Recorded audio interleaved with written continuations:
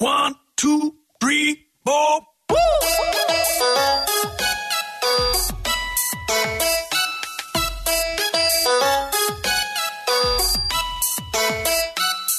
Welcome to Me and the Geek. I'm me, that's Joel Sharpton. You can follow me on Twitter at The Rogues Life. And every week on Me and the Geek, we bring you a geeky conversation with a different geek for a peek into their world. Everybody is passionate about something, and to me, that makes them a geek. So what we do is we bring you someone with a different passion. Every week we talk about comic books, we talk about Dungeons and Dragons, we talk about lighting design. We're going to talk about micro-manufacturing coming up pretty soon. This week, though, we're going to talk about fatherhood. You know, I'm a dad. I've got two boys, a 7-year-old and a 6-year-old son, and then I've also got two little girls that are almost 19 months old now. They will be this weekend, as a matter of fact.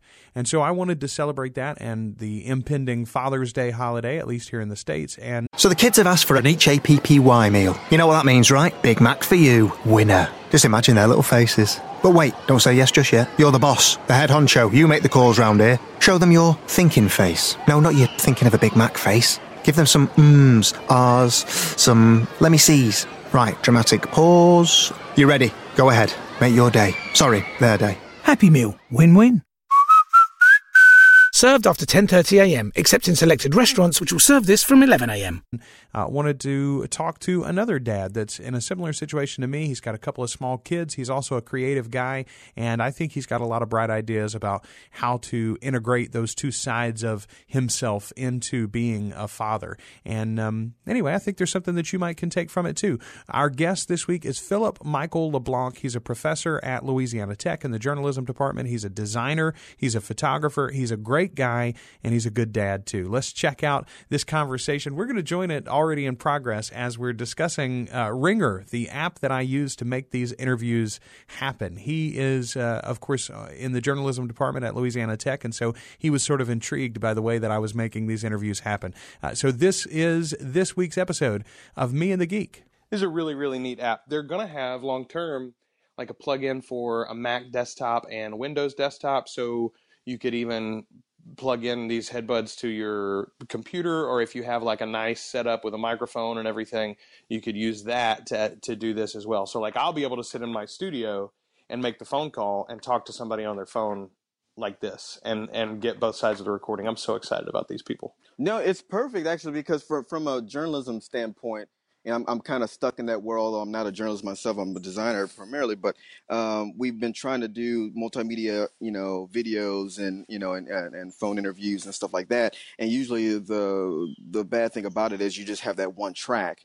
And if anything pops in there, any noise or anything like that, you have to go back and try to cut it and splice and all this stuff. But with this, having the two different versions of the audio, I mean, it's perfect. Well, and when you think about it, especially for like what I do with like long form podcast interviews, but even when you're talking about journalists, the person on the other end of the line is theoretically the person with all the information you want to convey, right?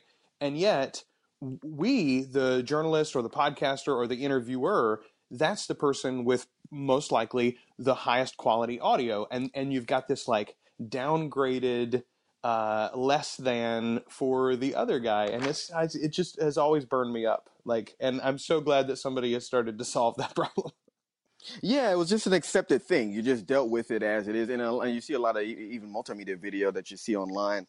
Usually, if you're pulling video from an account of someone pulling on their phone and just getting footage, usually you have to just go with the downgraded video or audio. But with this, it's perfect. You kind of have it gives more control to the interviewer. As far as the final output, and that's really nice to have. So, as I said in the intro of the show, I'm talking to Philip Michael LeBlanc. I call him Mike, and he's a good buddy of mine. But folks, go ahead and tell him, Mike, what your position is. You mentioned that you're sort of tangentially connected to journalism there. You're stuck in that world even though you're a designer. I'm an instructor / kind of unscripted position at Louisiana Tech University. I'm in the journalism department there. I teach 1 or 2 design courses, primarily focused towards publications. And we also do a little bit of multimedia video and voice interviewing as well. But yeah, I was kind of, I just happened to kind of fall into this world. I worked at a local newspaper here in Ruston, Louisiana, the Ruston Daily Leader, and gained a a relationship with the journalism department, and then when this position opened up, I kind of just naturally fell in. But yeah, primarily my undergrad graduate degree is in graphic design. And so for like 10 years now, I've been a freelance designer dealing primarily with, branding and, publication design, a little bit of web design, but got, kind of pushed into the journalism world. And so I've been dealing with that for a few years now. It's been fun. It's been fun not having to be pigeonholed into one thing. And all of that are different topics that you and I could very much cover here on an episode one day. But the reason why I finally got you on, the reason why I pushed for you to do this first episode was because Father's Day is right around the corner as this gets released. And you and I are both young fathers, geeky fathers, and Yeah. and in particular, we're both in the creative arts too. And so I thought you'd be a good companion for me to talk a little bit about fatherhood for the modern man and different ways that we've emulated our fathers, different ways that we've moved away from the examples that we had maybe, and some of the ways that we're integrating geek culture into our parenting styles and what we're doing with our kids too. So first of all, you've got two kids. You got a daughter and a little boy too. So tell the folks a little bit about your family. Man, it's been quite a ride, and I guess it's a ride for every father. It's so you think you have this thing pigeoned down, but it's so different. But anyways, I've got a daughter. She's 6 going on 7. She is every bit her father in so many ways. And it's funny how kids will, emulate you and mirror you, whether you like it or not. But yeah, she's a firecracker, very geeky in her own ways, likes tons of, pop culture already at a young age, likes reading a lot, which I'm enthralled about. And I'm hoping that one day I can kind of get her more and more into comic books and, geeky stuff like that. As a kid, I owned a ton of comic books. I still do, although I rarely break them open as much as I used to. And we just had a son. My wife and I, his name's Tyler. The daughter's name's Tegan, by the way. But Tyler is 7 months old now. And, it's hard to tell which direction he's going to go. But he seems to be very, and maybe this is reflective on me, I don't know, but very observant. Like, it's really hard to get a rise out of him. He's very, if you give him an object, usually he takes it and analyzes it, looks at it and turns it around, and nothing really gets his goat, and it's weird. I don't know what that's gonna turn into, but I'm really jazzed to see what it does, because maybe this is the beginning stages of him doing something high-minded or something like that. I don't know, but it is a ride to see. So let's go back all the way to the beginning. When you were a kid, what was your geekdom? What was your particular nerdhood when you're a little bitty Mike? Yeah, well, I kind of hinted at a few things already. Initially, I was big into sketching and drawing and a lot of creative things, which connected to comic books early on, just looking at physicality of things and how artists were able to just capture just the physical aspect of superheroes. Just it really hooked on. And so early on, funny enough, and I don't know if many artists start this way, but early on I would like trace out, I would get my comic books. It's horrible, the condition that I had my comic books in when I first started collecting. I would take my comic books and kind of tear the pages out and get tracing paper and then, lay it over and try to, emulate what those artists were doing.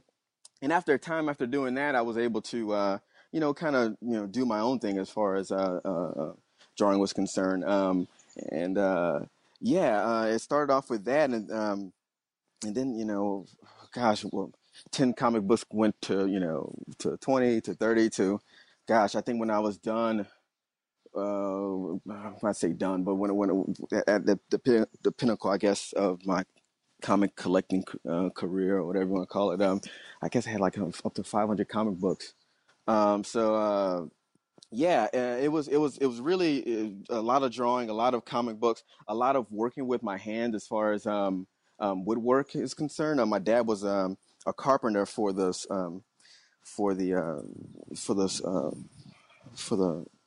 local school board, and so he always had like leftover wood and like tools laying around, and so I would like go out and just build weird stuff. Of course, I built a rack of like a comic collector's rack, I guess, where I can, showcase all of my comics, just a bunch of weird stuff. And so, I don't know, those were, some of the main things, I guess. And then those things continue today. I love a lot of woodworking. I still sketch, obviously with, my design career, before you do anything, as far as, digital, polishing is concerned, you have to sketch it out. You have to kind of lay out what you're going to do on pen and paper with pen and paper. So all those things kind of, I guess, emulated into what I do now. In my life, I've got a bunch of things that I follow with a passion that most people would find annoying. My wife puts up with them very, very well. She deals with my obsession with LeBron James. She deals with my massive fandom for the Marvel movies. We watch Agents of S.H.I.E.L.D. We watch Agent Carter. We watch Daredevil on Netflix. We go to all the big Marvel movies when they come out too. She deals with my Star Wars fandom. She's even watching through the James Bond series, the complete James Bond series with me. The one thing about me that I think she would like to turn down a little bit, I don't think she'd make it go away, because she was the one that first suggested we start it. But I listen to so many podcasts a week now, both because I just enjoy them, period, but then also I review them for my other show, Pod on Pod. I think if there's anything that she would change about me, I do think she would wish that I would turn that down a little bit. What is it about you that your wife would probably maybe not completely get rid of, but turn down a little bit? What is your passion that annoys her? We've talked about this multiple times, she and I, about this, and I tend to over-explain things quite a lot. When you get into like the technical side of things, I don't know. I talk to her like I talk to anybody else. If I was explaining how to, solder, a board, or something like that, I tell her exactly what needs to be done, and she'll sit there and entertain me and just look at me with wide eyes, like she knows exactly what I'm talking about. But or cares. Yeah, exactly. Or gives a crap, about it. Which is something I love about her. She doesn't stop me before I even get going. She just sits there and listens. And that's awesome, because there's a lot of things that she will discuss that, I do the same thing. I'll sit there and go, yeah, that's great. Yeah. All right. Yeah. All right. Yeah.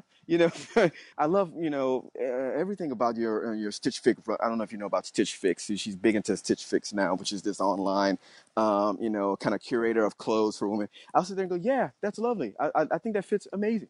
But, I'm sitting there just blank eyed. So yeah, she entertains me quite a lot. And even with, cause I'm still, big into all the, Marvel properties too. And if, for instance, Age of Ultron just came out. Marvel Age of Ultron came out. The Avengers Age of Ultron, rather. And she, went with me to see that, IMAX 3D, and she didn't have to. She didn't have to, but she sits there and entertains all of my little quirks, and that's what I guess a relationship is all about. But I'm huge in the podcast. I use this app called, and probably a lot of people use it, but Stitcher. I've got about like 5 or 6, maybe 7 categories of podcasts on Stitcher, all ranging from comedy to, geek stuff, to just design issues. I constantly walk around the house with my, my earbuds in, listening to podcasts.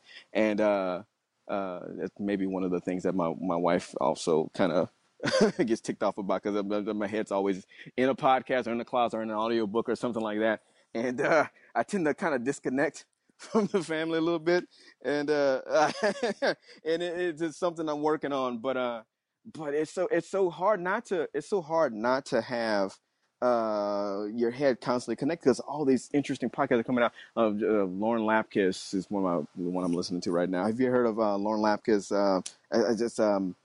Special guest Lauren Lapkus is on the Earwolf podcast network. Same guys that do. Oh, you got to listen to it. She is hilarious. She's I think she's actually she's in the new Jurassic Park movie. I'm not sure what her character is, but the last podcast I listened to of hers, she was pushing that, and so I think she's in that. But she's hilarious. She does stuff with Paul F. Tompkins, which is another hilarious podcaster and improviser. I don't know if you've heard of Comedy Bang Bang. With oh gosh, I can't remember the guy's name. Scott Arkerman. Yeah, they're all kind of tied together, and they do a lot of shows together, and it's just hilarious stuff. So yeah, with all the content out there, you can't help but try keep your head plugged into all these things. But I'm trying to step away from it for a while and remember that, hey, you got a family. You gotta talking about being a dad. You got to be a dad. You can't parent while you're taking in a comedy show sometimes. Yeah. Or at least you can't do either one at full capacity. Right. You named the kids. I guess we haven't said your wife's name, by the way, is Deanna. Lovely lady, an educator, Yes. and a a pretty foxy chick in her own right. No. If you don't mind me saying so. No, not at all. Not at all. So let's talk a little bit about the kids now for a second and how you document them. Now, I don't think that you've actually mentioned it, but you are a photographer too, and a very gifted photographer. So I know you're taking a ton of pictures all the time, both with your iPhone, but also your professional camera. What are some of the other ways that you keep up with the kids, document their growth and this period of time in your family? Do you keep a journal? Do you make a lot of videos, or is it just like, hey, I'm going to take all these pictures and then someday when things slow down, I'll figure out something to do with them all?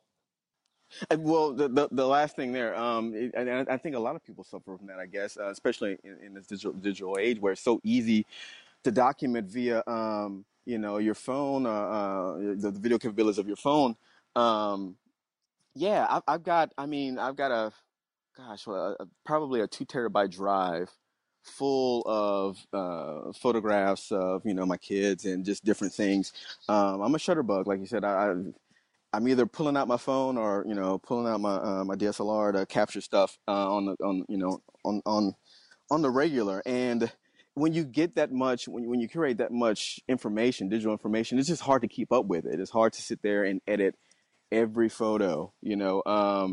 And so, yeah, I just got a drive just full of photos that God knows what I'll do with. I was sitting down with Deanna the other day and said, we're like, okay, we have this summer, obviously we're going to try to get away and do some things, but we really need to try to print these images, do something with it because they just, our lives live on these drives and I guess, and in the cloud these days. It's just, it's so easy to snap and forget. Yes. So I'm glad that you asked that because it gives me a little bit of inspiration to go and do something with those images. I have a huge collection of images just from the recent birth that we had with our son, and I've been wanting to do something with that. Maybe even design a booklet, put it together. I have this bad habit of trying to do everything myself when we have all these services out here that make things so easy.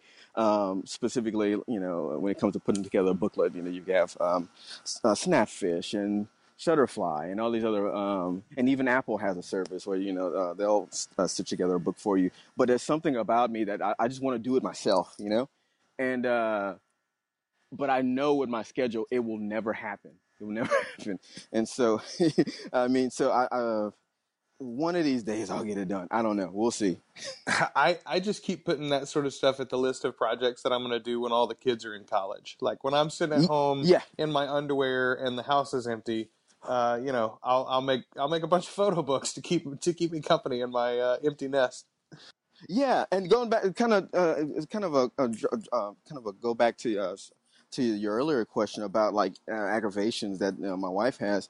I have, just being a creative, I have probably, I don't know, 20 projects just looming, just things that I want that I'm going to do, quote unquote, that never get done. I've got, like I was saying earlier, I have kind of a woodworking kind of bug.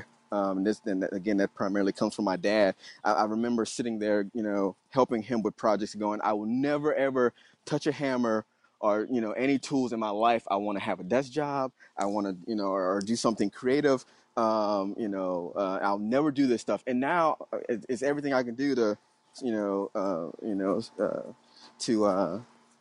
stop coming up with all these woodworking projects in my head. And so I've got probably 2 or 3 projects going on right now of that nature. And so it's just hard to try to draw down, and just say, okay, well, I'm going to work on this one thing until it's done. I'm not going to touch a thing. I don't care if it's the greatest idea since sliced bread. I'm not gonna deal with it until I get this one thing done. So I've got, you mentioned Tyler and Tegan are your two children. Tegan, 6 or 7? 6 going on 7. 6 going on 7. There you go. And Tyler, 7 months now. And then I've got Judah, who is 7 years old. I've got Remy, who's about to be 6. Those are my two sons. And then we've got the twins, Utah and Nola, 18 months old now. Now, Judah, he's a builder, and he loves to play with Legos and with K'NEX. He built a roller coaster the other day in his bedroom. Turned out really well. Remy is a drawer. He likes to be a very active child as well. He loves to play on the slides. He loves to swing and all of those sorts of things. The girls, Utah is more of a clothes horse. She loves her purses and her shoes. And Nola is a jokester, man. She's a huge fan of Mickey Mouse Clubhouse, and in general, she loves music. She is my dancer, and she'll always throw down with mom and dad and party in the living room. Tell us about some of, outside of you, what do your kids pursue? And maybe with Tyler, it's about lunch and pooping at this point. But for Tegan, yeah, basically. Tegan, what's going on with her? What's a great day for Tegan? Well, she's kind of like, and you're talking about, things that she does on her own and things that manifested, that she's manifested or whatever. But again, a lot of the things she's interested in, I'm interested in. And I don't know if that's just kids in general, but you mentioned Legos earlier. I had tons of Legos as a kid. I mean, buckets of the stuff. It was so, well, they were so much cheaper back then. You could just buy, tons and tons of sets and mix and match and do all kind of stuff. And so I was a big Lego fan back then as well. And since the Lego movie came out, like, was that a couple of years ago now? Yeah, two and a half. Yeah. Since she's seen that, she's kind of, created her own fandom of Legos. And so the past few birthday, well, more than that, but I'll say this, her 6th birthday probably, she asked for a Lego set, I believe it was. And so we got her one, small one, thinking that, okay, well, she'll, like a lot of her toys, she'll, play with that and then off to the closet land with it after that. She'll just lose interest and that'll be that. But she's built quite a healthy fandom of them. And now she doesn't have as many as I had when I was a kid as of yet, but she's probably got about 2, no more, I'm talking about 2, like 4 or 5 different sets that she's working on now. And so she's really big into that. And I think she's mentioned it once or twice that she wants to, and this is probably coming straight from the movie, but she wants to become a master builder and all this stuff and be able to create stuff on her own. And that kind of, I don't know, it kind of warms my heart, just because there was a time where, again, when you're a kid, or when I was a kid rather, the Lego sets weren't as, like, I guess as marketed, not marketed, obviously they're marketed, but I mean they didn't have as much pop culture tied to it. Now they weren't branded. They weren't branded, exactly. That's the word I was looking for. They weren't branded as much as they are now. Now you have whole sets based on Harry Potter and well, you're mentioning Star Wars. Like, there's tons of Star Wars sets, and so I think that's increased the price over time. And so it's so they're so much more expensive now. But at that time, you could just buy 2 or 3 buckets of random non-branded quote unquote sets and just go to town and you let your imagination run wild. But yeah, it's crazy. You talked about the master builder. Here's a story to share with Tegan to keep that interest going long term. This is one of my favorite things that I ever heard about Lego, and if it's not true, I don't want to know. Don't send me emails. I just want to believe this is true. Supposedly, the way that I heard it, the designers in the Lego facility, when they're actually creating these sets, they pull fresh blocks. They've got giant walls worth of bins, and they're all sorted by size and shape and color. They pull the Legos. They build the sets that they want to build. They create these designs. They're photographed from all sorts of different angles so that they can be recreated and put into plans. And then literally, they are scraped off into a bin to be burned, melted down, because that's cheaper. They're melted down and turned into black bricks because that's cheaper than having anyone in the Lego facility take these things back apart and resort the pieces. And the idea that you only ever got to play with brand new Legos, what an amazing job would that be? Dude, look, that's the one design flaw I think that Legos have. And it's my one little pet peeve, although I try not to, discourage. But like, I'll be sitting there, I'm sitting at my computer a lot, either designing something or, editing photos or whatever, whatnot. And Tegan will come up to me, pull on my shirt or whatever and go, "Can you take this apart?" And it's that one, I don't know if you, well, of course you're familiar because you're a fan, the flat Legos. When a flat Lego goes against, or is against another flat Lego, it's so hard to get apart. You got to get like an X-Acto knife to pull it apart. Or like the eyeglass screwdriver or something, to like pry it up. Oh yeah, no, right. It's terrible. Yeah, it's ridiculous. And so, and I know that this is just maybe pulling straws, but it seemed like they'd be able to, over all these years, improve on that design somehow to where you can easily pull them apart. I don't know. Maybe it's just, maybe at each corner or maybe one corner, just have like a little cut, like a little slice from the block, so you can easily fit a fingernail in there to pry it apart. I don't know I don't know if that would work, but something to make it easier, because like clockwork, every time she finishes a set and she has to pull it apart to, she pulls it apart and then she wants to rebuild it another day.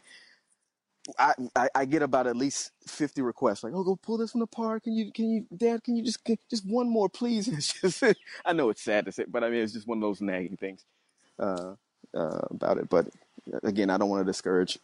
Yeah, that's right. So that's our job, Dad. We just keep pulling apart the hard Legos. Just keep pulling them apart. Yeah. So, all right, let's move a little bit into the future here. You and I are both. We've got 7-year-olds effectively as our eldest, so we're not too deep into the big bad questions of the world and the big bad issues of the world, but that's right around the corner, man. So one of the things that I think about a lot is how I introduce different topics.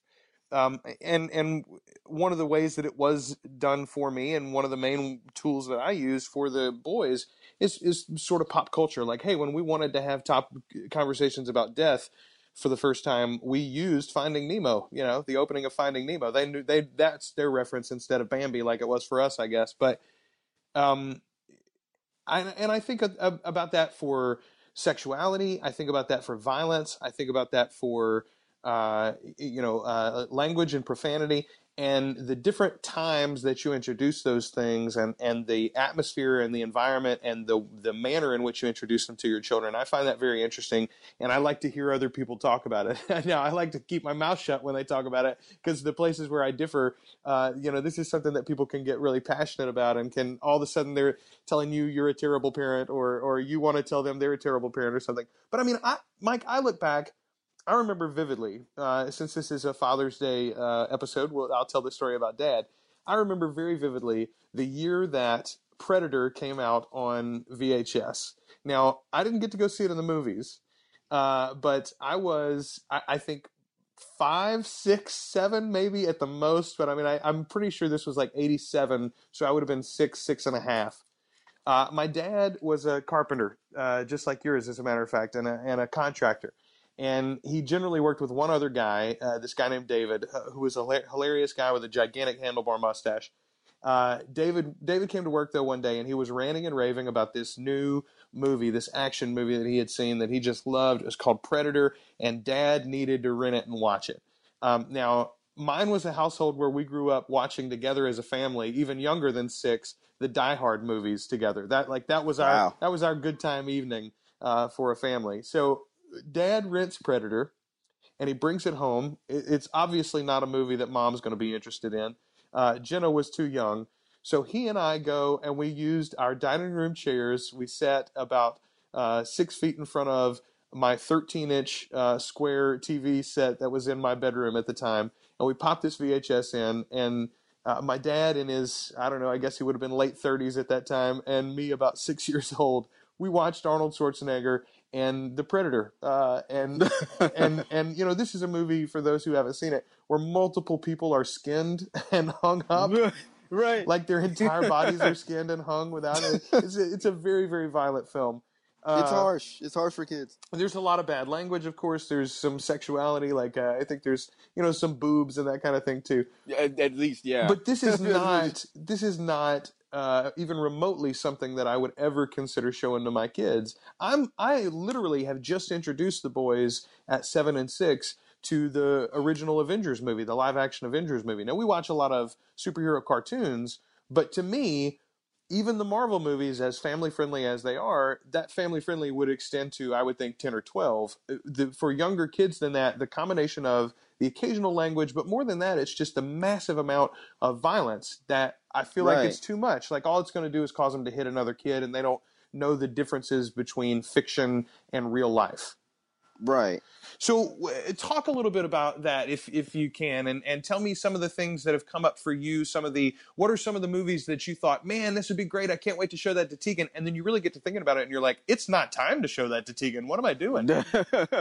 Yeah, well, gosh, like your dad seemed like a cool guy. We had to good open times. up that world to you. So but yeah, I'm the same as you. I could imagine at this age, introducing, purposely, a lot of the stuff, a lot of the movies that, that I'm into and have been into, for a while. Yeah, my dad, oh gosh, that was a tough one. My dad, it was the total opposite. Like I couldn't, he didn't monitor all of my TV watching per se, but there were certain things that he knew of that he didn't want me watching. And funny enough, a lot of those things, he eventually got into, weirdly enough. And there may be weird examples, but like The Simpsons, couldn't watch The Simpsons, at least not, not in front of him. I don't know if you remember a show back in the 90s called Martin. Yes. Martin Lawrence, the comedian. Yeah, he had this show. It was just goofy, just lighthearted stuff. But I mean, a lot of it was a little, well, I guess at least to him, a lot of parents probably was a little risque. So, I couldn't watch any of that stuff. My folks, well, I'll say my folks, but my mom had, back in the day with VHSs and stuff, where you can record, I'm not saying that, everybody did this, but, you would, sometimes you would get a VHS tape from the local Blockbuster or whatever, and then,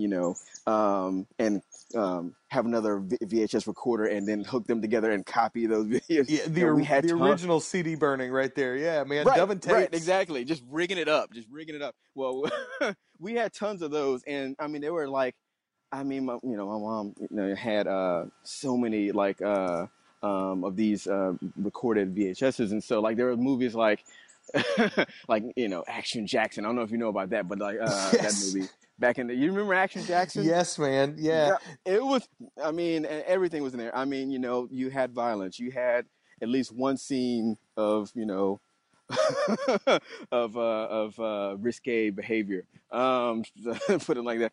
And that was kind of my introduction to all that stuff, just kind of, finding those videos and watching those movies. But yeah, I was never introduced to it directly by the folks. And as far as me, introducing it to Teague and then eventually Tyler, I don't know, man. I feel like I need to, there's some things that I definitely geek out about. I'm like, yes, we got to watch.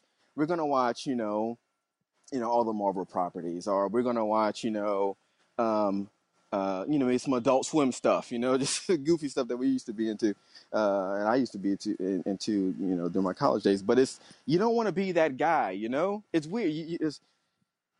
You don't know how they're going to take it and where they're going to, what they're going to do with it and how they're going to bring. They could look at it, and really interact with it on a very surface level, like that's what that is, and I know exactly the difference and da da da da. But you never know. Like you said, they may take it, as as scripture, just this is how things work in the world, and so it's tough. It's tough. You know what though?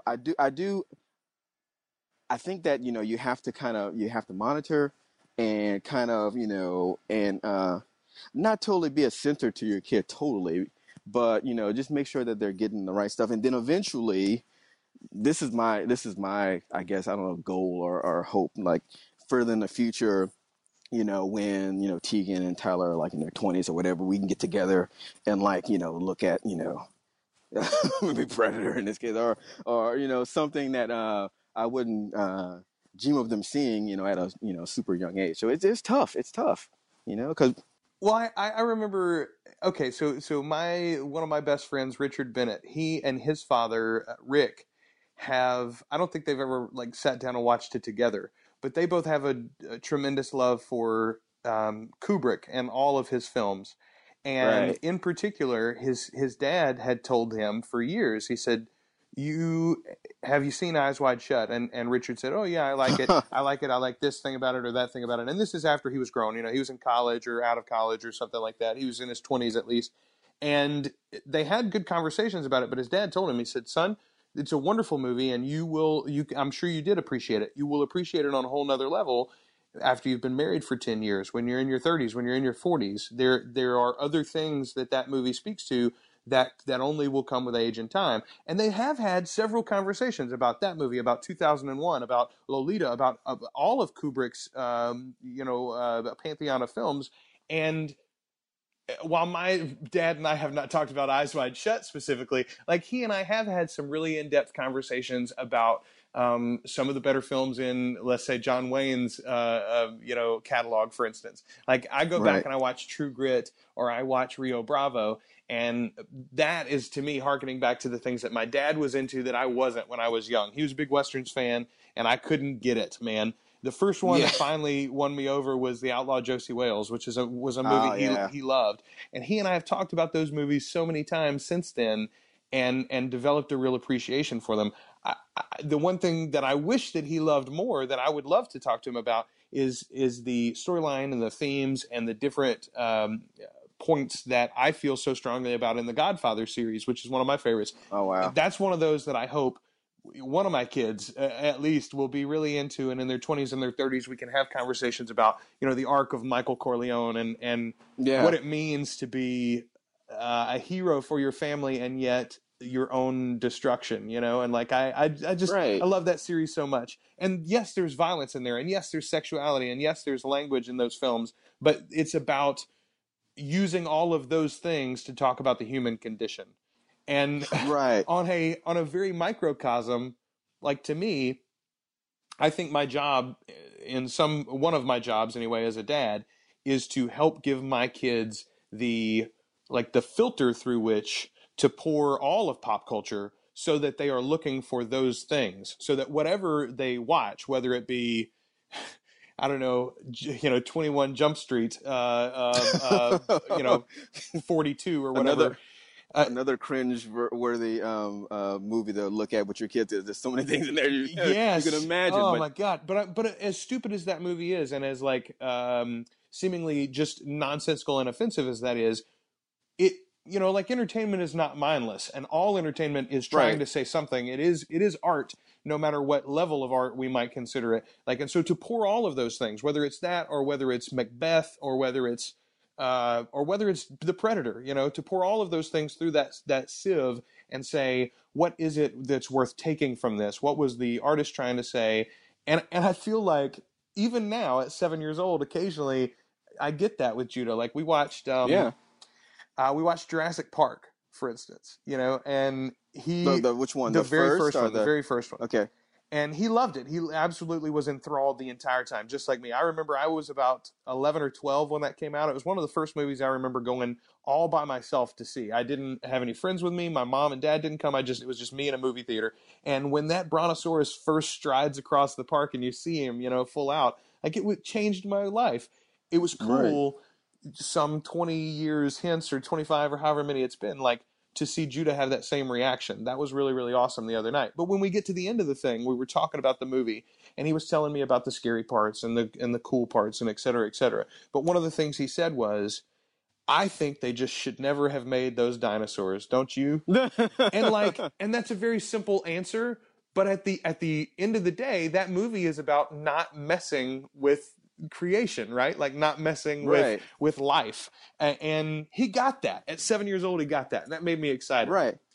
And it's funny because kids will bring you back down to that level as far as just simplifying things, just going straight to for the straightforward, obvious truth of whatever you're watching, because we tend to I think overanalyze movies sometimes. Not even overanalyze, but just just think about them, and try to break it down so much. And kids will come out and just point out the most obvious thing. Yeah, maybe we shouldn't have pulled that, that DNA from the amber and created all these dinosaurs again and have them, ramsack an island and eat people, left and right. It's just kids will bring you back down to that obvious truth or answer. It's a beautiful thing. And I think that you're right about being the filter for your kids in a certain way, to where they can, digest certain things and hopefully on the other side of that get down to whatever that, the true meaning of whatever that, video or, movie, is trying to say, or what the director is trying to say or whatever, but at the end of the day, it's a tough, I guess, place to bring your kids, because I mean, I don't know, your dad seemed like he was kind of more open to other things than my dad, but I think most parents kind of try to put in this, level of morality, of their own morality into your life or whatever. And, it makes you, at least it made me a little hesitant to jump on or to watch certain things, until I got to a certain age. And then I don't know. I don't know if, again, I guess it depends on the kid, but I think some kids could jump into content, like that, like your Jurassic Parks, like your, whatever, and, and take it for what it's worth and, be very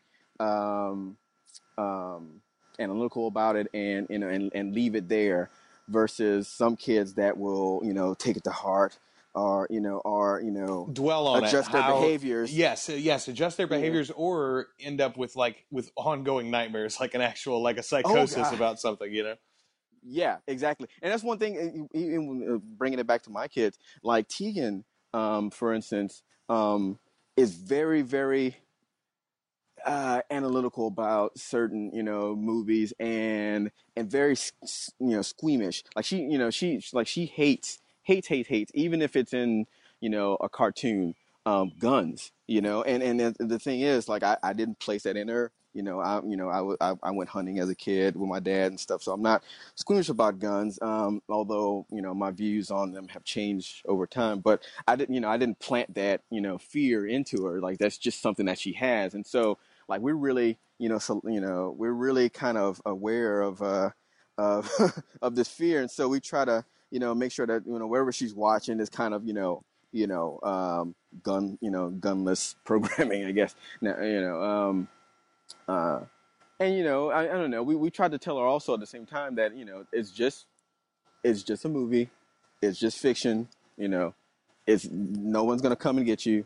This is just in the movie. But it's a hard decision. To want to expose them to all this content.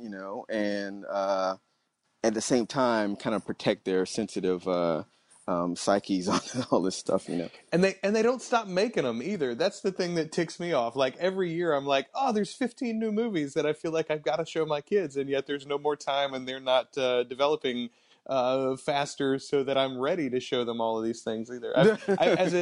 In particular, as a movie geek, I feel this way about some books too. Like, oh God, I wish they would just get older so that I could read these books with them. Right. But with movies, it's so easy to pop in a 2-hour film, and then now we've got this shared experience, and I want to shove them all in their head so that they can talk about all the things that I like to talk about. I guess that's one of the things that I'm getting.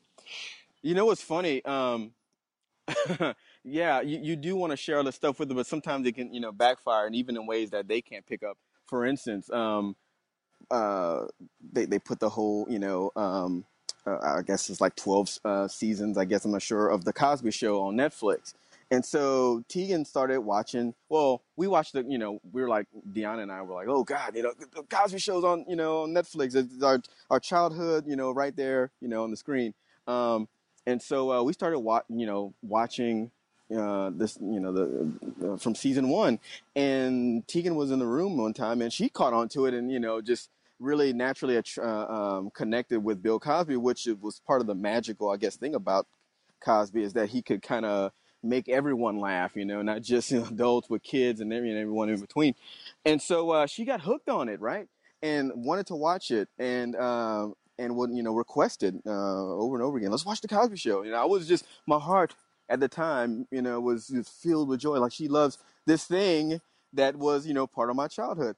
And then the whole scandal broke with where everybody knows about it now, Cosby and all these ladies coming forward and talking about all the things that Cosby did to the ladies, and Yes. so and so now it put me at this crossroads. It's like, okay, well, she doesn't know about this stuff.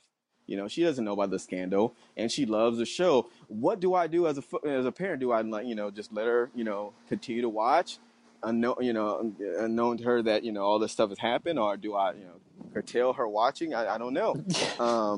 It's just weird conflict that pops up. Yeah, I mean, it's not like she's ready to know about what happened and why you don't approve of him anymore, perhaps as a person, and yet, what other explanation can you give her? Like, no, we don't watch the Cosby Show anymore. Why, Dad? Did it stop being good? No, it's still quite good. We just don't like Bill anymore. Right. Hey, so I've held you over already, but I want to ask you this one more thing before I let you go. With Judah in particular, because of his building, I'm hopeful that this actually might take root down the road. But for my kids, I really wish that one or more of them gets actively interested in coding and programming. It's something that I wish that I had pursued more in high school and college. I feel like I had some aptitude for it. It's so much harder to learn now that you're doing a full-time job and a full-time dad and everything too. So it's hard to learn and add those new skills if you don't already have a basis for them. But it is something that I hope to pursue myself someday. And I'd love for them to, because I know it is so much of the future. We're going to be interacting more and more with machines, and those who have a basis in the idea of how to program those machines and how computer learning works and how machines understand human speech and human language and the way that we interact with those machines will be better off inherently, whether they actually use it as a career or not. If you have that basis, you're going to be a better designer. If you have that basis, you're going to be a better manager. If you have that basis, you're going to be a better business person in a lot of ways. So that's the one for me that I really try to push. Is there a pursuit that you don't necessarily do and that you don't even actually actively push with your kids, but you sort of lay back and wish, you daydream, man, I really hope they get into X? Well, yeah, I mean, and maybe this is just kind of a grass is greener kind of thing. Maybe, I don't know. But, just being, again, a highly creative guy, since, my youth, I've kind of poured all of my time and effort into that, into just, the visual arts and woodworking and things that, doing things with your hand and all that stuff, which in some cases, takes on a little bit of math, or sometimes takes a little bit more than that. But I just want them, I would like, them to find a way to tie together, math, science into the arts. I know that's kind of a duh statement, because to me at least, I think they go hand in hand in a lot of ways. But just, I want them to be, I want them to excel in both. I want them to, whether Ty grows up and becomes a mathematician that loves how movies are made, or the visual side of movies, or even with Tegan, like she grows up to be, I don't know, astrophysicist or whatever. But she really loves painting and wants to create a career with that. I wanted to find a balance, like a healthy balance between the two, because I know for sure that, I don't know, I'm this guy that again is very much into the visual arts and all this stuff, but I ponder about I don't know, all these scientific things, specifically, what? This is the thing. And we're going to try, maybe I can plant a seed here. I'm going to get Tegan, hopefully, maybe I don't spoil this, maybe hopefully she doesn't listen to it. But I want to get her a telescope, right? Because I've been big into Cosmos. Yes, the new one with Neil deGrasse Tyson. Yes.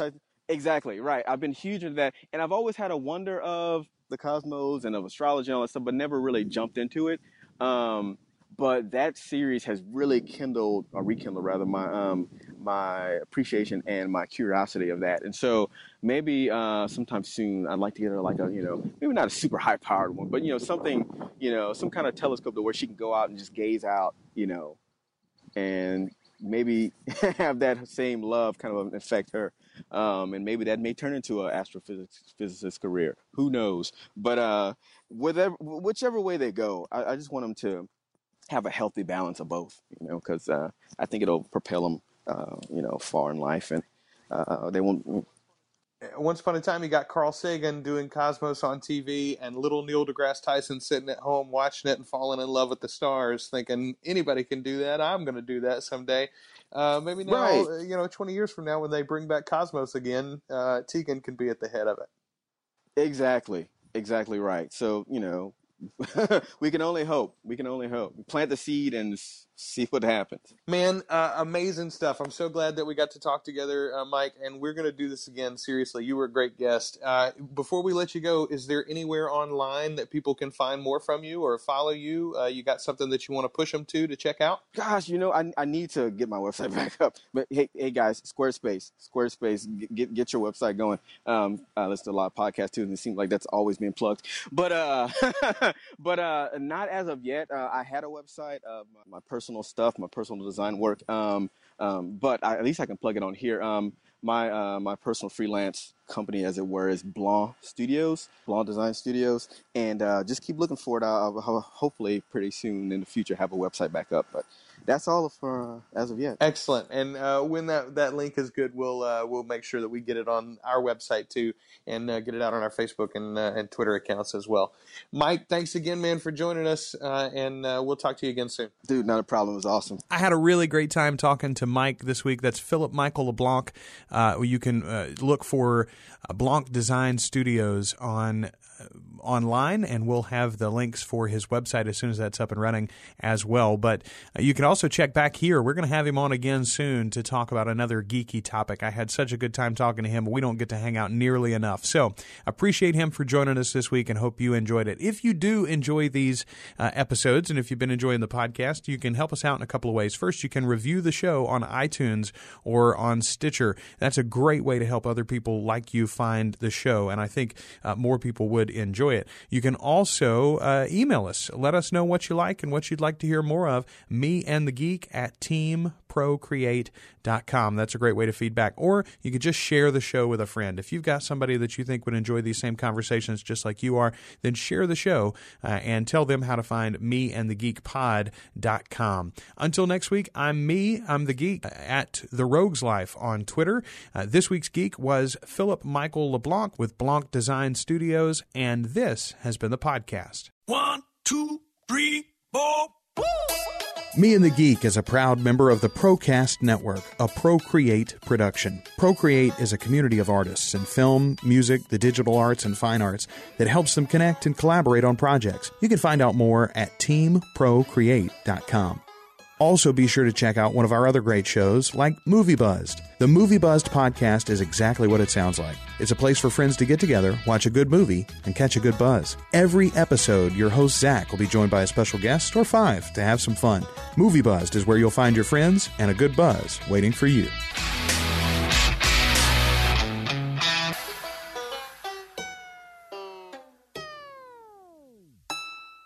At Tesco, we can pop our pasta in your Astra, our red Leicester in your Fiesta, or our mayo in your Mondeo. All you need to do is try Click and Collect. Just go to Tesco.com, order your shopping, then click and collect. With the minimum basket spend now only £25. And if you fancy something a little more exotic, we can even put our pad thai in your Qashqai. Try Click and Collect at Tesco.com. Every little helps. Selected larger stores. Booking charge may apply. See online for full terms and conditions. This is not just bread. This is a delicious M&S sliced loaf. Just one of our range that has been sliced from £1.15 to 65p. Enriched with vitamin D and fibre, it's great for packed lunches. This is not just value. This is M&S value. Subject to availability, excludes franchise stores.